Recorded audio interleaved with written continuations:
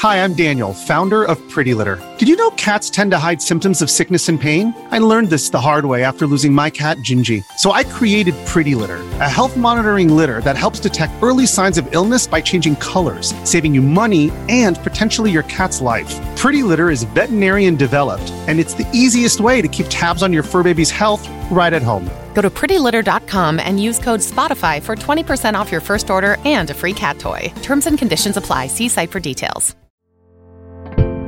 Hello and welcome back to 365 Days with mxmtoon. I'm Maya, a singer, songwriter, video maker, Oakland native, and I'm a gamer. I'm also a big fan of history. I love untold stories, gross facts, hidden secrets, anything weird, dark, and funky from the past, so each day I'm going to share a few of my favorite deep cuts with you. So let's take a look at today's stories. It's 365 with mxmtoon. New facts every day, so don't leave too soon. I'm gonna teach you stuff, no it won't be tough. Gonna go a year till you've had enough. It's 365 mxmtoon. Today, in 1972, Nolan Bushnell and Ted Dabney, the co-founders of Atari, released Pong. Pong went on to become the first commercially successful video game and changed the landscape of gaming forevermore. Bushnell had been dreaming of bringing big arcade games to public locations like restaurants, movie theaters, pool halls, and amusement parks ever since he played Space War, the world's first digital video game. Space War was a simple interface video game set in space, where the players controlled a needle and a wedge, attempting to shoot each other across a starfield. During his engineering degree in Utah, he pledged the fraternity Pi Kappa Alpha, and also ended up working in a nearby amusement park. He was made manager of the games department of the amusement park after 2 years, and was inspired by the carnival-style Midway games, where people paid for the chance to play in a game of chance. Bushnell and Dabney met at work and began building and designing games together. Their first game, a prototype called Computer Space, was sold to Nutting Associates in 1971. They manufactured 1,500 machines. But the game proved too challenging for the ordinary player, and Bushnell and Dabney decided they needed to create an easier arcade game. Bushnell took inspiration from a table tennis-based game on the first video game console, the Magnavox Odyssey, and designed a game where players simply tried to keep a ball moving with on-screen paddles. Bushnell and Dabney decided to found Atari to create a platform from which to launch the paddle and ball game. They named the company after a word from the Japanese board game Go. They hired a man named Al Acorn and got to work on the game that would become Pong. He built the solid-state circuitry that laid the groundwork for Pong and continued to be used in subsequent coin-op machines. Pong was a simple version of IRL table tennis or ping pong. The net is a dashed line in the center of the screen, and 2 white rectangles serve as the paddles. The instructions simply read, avoid missing ball for high score. Lots of people hadn't played a video game before, so these easy instructions were a great introduction compared to the complex rules of Computer Space. The first coin-op Pong was installed at Andy Capp's Tavern in Sunnyvale, California in September of 1979. Local residents quickly fell for the game, giving it more attention than the jukeboxes and pinball tables that had traditionally lined the bar. The machine broke down after a few days, but Acorn realized it was only because so many people had been vying to play that the machine had just become too stuffed with coins. Despite this early success, large-scale pinball manufacturers weren't convinced that Pong would be a profitable business opportunity, and they declined the opportunity to invest in the game. But Bushnell and Dabney took the Andy's Tavern experiment as a sign that Pong was ready for a larger audience. They launched the game on November 29th. Atari decided to continue building the machines themselves. They hired workers from the local unemployment office and thus were able to keep up with the demand. In the first year, they sold 8,000 Pong machines, and Pong became the first commercially successful arcade video game. It would eventually sell 35,000 machines, and each game brought in an average of $200 per week as a coin-operated machine. Atari kept it up by producing a spin-off game the next year called Pong Doubles, the first 4-player video game. They then made a version for TVs called Home Pong. Today, Atari is still seen as one of the primary foundations of the arcade and the video game industry, even though the company was sold in 1985. Luckily, you can still play some of the all-time classic Atari games right on your phone, PC, or Switch. Let's fast forward for our music fact.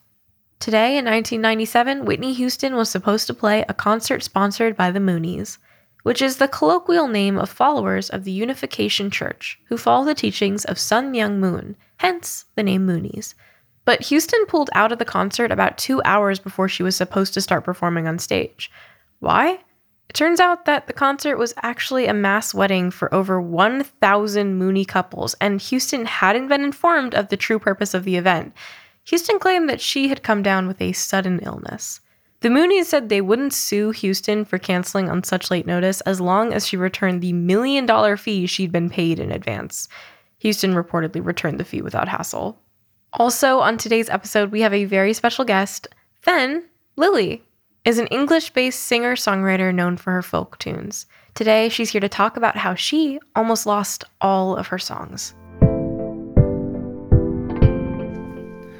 Hi, I'm Fen Lily, and on this day in history, November 28th, I temporarily lost a year's worth of work.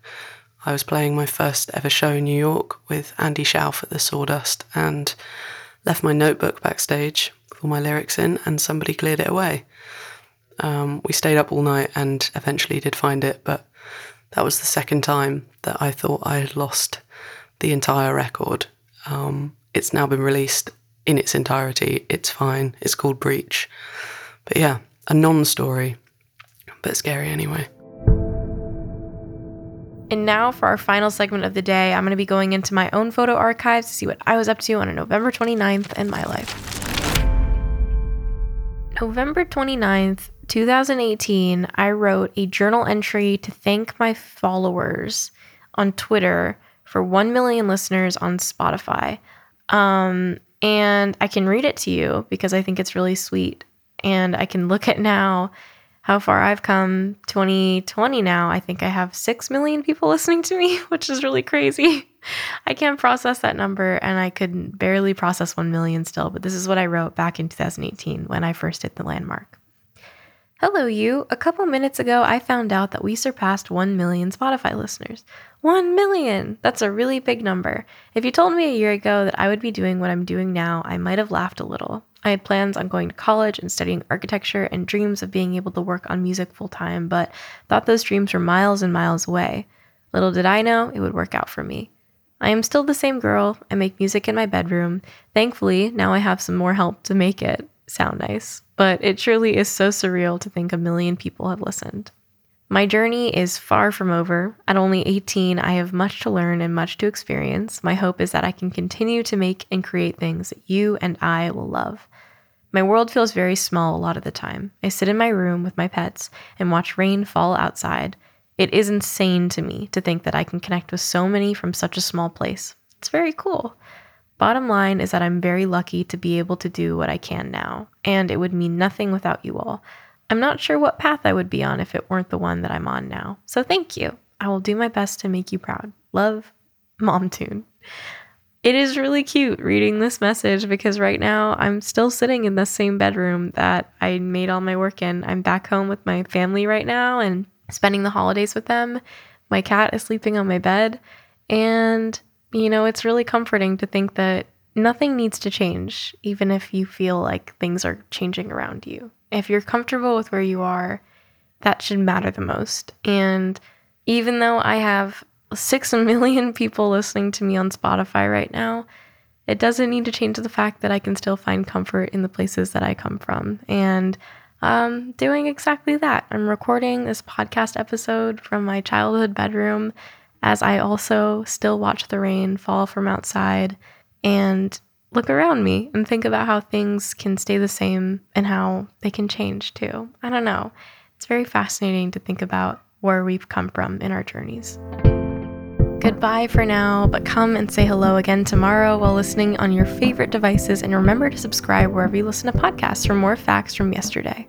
It's 365 with MXM2. New facts every day, so don't leave too soon. I'm gonna teach you stuff, no it won't be tough. Gonna go a year till you've had enough. It's 365